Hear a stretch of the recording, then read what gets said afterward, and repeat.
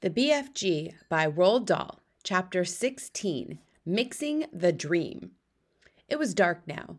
The night had already begun. The BFG, with Sophie sitting on his hand, hurried into the cave and put on those brilliant, blinding lights that seemed to come from nowhere. He placed Sophie on the table. "Stay there, please," he said, "and no chittering.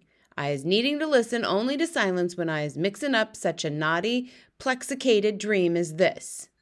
He hurried away from her. He got out an enormous empty glass jar that was the size of a washing machine. He clutched it to his chest and hurried towards the shelves on which stood the thousands and thousands of smaller jars containing the captured dreams. "Dreams about giants," he muttered to himself as he searched the labels. "The giants is guzzling human beings. No, not that one. Nor that one. Here's one. And here's another." He grabbed the jars and unscrewed the tops. He tipped the dreams into the enormous jar he was clutching, and as each one went in, Sophie caught a glimpse of a small sea-green blob tumbling from one jar into the other. The BFG hurried towards another shelf. "Now," he muttered, "I's wantin' dreams about giggle houses for girls and about boggle boxes for boys."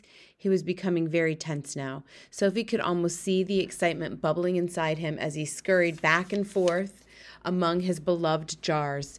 There must have been 50,000 dreams altogether on the shelves, but he seemed to know exactly where every one of them was. "Dreams about a little girl," he muttered, "and dreams about me, about the BFG. Come on, hurry up. Get on with it. Now where in the wonky world is I keepin' those?" And so it went on. In about half an hour, the BFG had found all the dreams he wanted, and he tipped them into the one huge jar. He put the jar on the table. Sophie saw him but said nothing. Inside the big jar, lying at the bottom of it, she could clearly see about 50 of those oval sea-green jellyfish shapes, all pulsing gently in and out, some lying on top of others, but each one still a quite separate individual dream. "Now we is mixing them," the BFG announced. He went to the cupboard where he kept his bottles of frobscottle, and from it he took a gigantic egg beater. It was one of those that had a handle which you turn, and down below there are lots of overlapping blades that go whizzing round. He inserted the bottom of this contraption into the big jar where the dreams were lying. "Watch," he said. He started turning the handle very fast. Flashes of green and blue exploded inside the jar. The dreams were being whisked into a sea-green froth. "The poor things!" Sophie cried. "They's not feeling it," the BFG said as he turned the handle. "Dreams is not like human beings or animals. They have no brains. They is made of zosimus." After about a minute, the BFG stopped whisking. The whole bottle was now full to the brim with large bubbles. They were almost exactly like the bubbles we ourselves blow from soapy water, except that these had even brighter and more beautiful colors swimming on their surfaces. "Keep watching," the BFG said. Quite slowly, the topmost bubble rose up through the neck of the jar and floated away. A second one followed.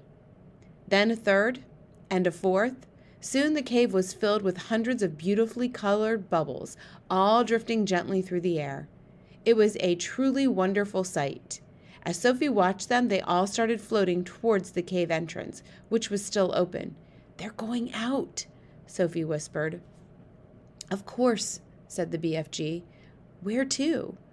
"Those is all little tiny dream bits that I isn't using," the BFG said. "They is going back to the misty country to join up with proper dreams." "It is all a bit beyond me," Sophie said. "Dreams is full of mystery and magic," the BFG said. "Do not try to understand them. Look in the big bottle and you will now see the dream you was wanting for the queen." Sophie turned and stared into the green jar. On the bottom of it, something was thrashing around wildly, bouncing up and down and flinging itself against the walls of the jar. "Good heavens!" she cried. "Is that it?" "That's it," the BFG said proudly. "But it's horrible," Sophie cried. "It's jumping about. It wants to get out." "That's because it's a trogglehumper," the BFG said. "It's a nightmare." "Oh, but I don't want to give the queen a nightmare," Sophie cried. If she's dreaming about giants guzzling up little boys and girls, then what is you expecting it to be except a nightmare? The BFG said. Oh, no, Sophie cried. Oh, yes, the BFG said. A dream where you is seeing little childers being eaten is about the most frightsome troggle-humping dream you can get. It's a kicksy bog thumper. It's a wopsy grop switcher. It is all of them riddled into one. It is as bad as that dream I blew into the flesh lump eater this afternoon. It is worse. Sophie stared down at the frightful nightmare dream that was thrashing away in the huge glass jar. It was much larger than the others. It was about the size and shape of, shall we say, a turkey's egg. It was jellyish. It had tinges of bright scarlet deep inside it. There was something terrible about the way it was throwing itself against the sides of the jar. I don't want to give the queen a nightmare, Sophie said. I's thinking, the BFG said, that your queen will be happy to have a nightmare if having a nightmare is going to save a lot of human beings from getting gobbled up by fearsome giants. Is I right or is I left? I suppose you're right, Sophie said. It's got to be done. She will soon get over it, the BFG said. Have you put all the other important things into it? Sophie asked. When I's blowing that dream into the queen's bedroom, the BFG said, she will be dreaming every single little thing-a-ling-a-jing you is asking me to make her dream. About me sitting on the windowsill? That part is very strong. And about a big friendly giant? I's putting in a nice long gobbet about him, the BFG said. As he spoke, he picked up one of his smaller jars and very quickly tipped the struggling, thrashing troggle-humper out of the large jar into the small one.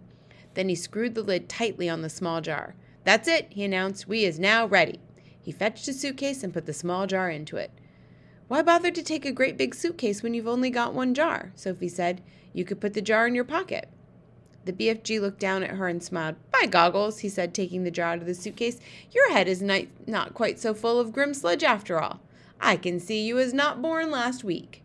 Thank you, kind sir, Sophie said, making a little curtsy from the tabletop. Is you ready to leave? The BFG asked. I'm ready, Sophie cried. Her heart was beginning to thump at the thought of what they were about to do. It was really a wild and crazy thing. Perhaps they would both be thrown into prison. The BFG was putting on his great black cloak.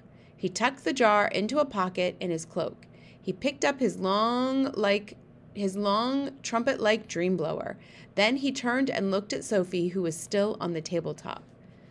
The dream bottle is in my pocket, he said. Is you going to sit in there with it during the travel? Never, cried Sophie. I refuse to sit next to that beastly thing. Then where's you going to sit? The BFG asked her. Sophie looked him over for a few moments. Then she said, If you would be kind enough to swivel one of your lovely big ears so that it is lying flat like a dish, then it would make a very cozy place for me to sit. By gumbo, that is a squawking good idea, the BFG said. Slowly he swiveled his huge right ear until it was like a great shell facing the heavens. He lifted Sophie up and placed her into it. The ear itself, which was about the size of a large tea tray, was full of the same channels and crinkles as any human ear. It was extremely comfortable. I hope I don't fall into your ear hole, Sophie said, edging away from the large hole just beside her. Be very careful not to do that, the BFG said. You would be giving me a cronkin' earache.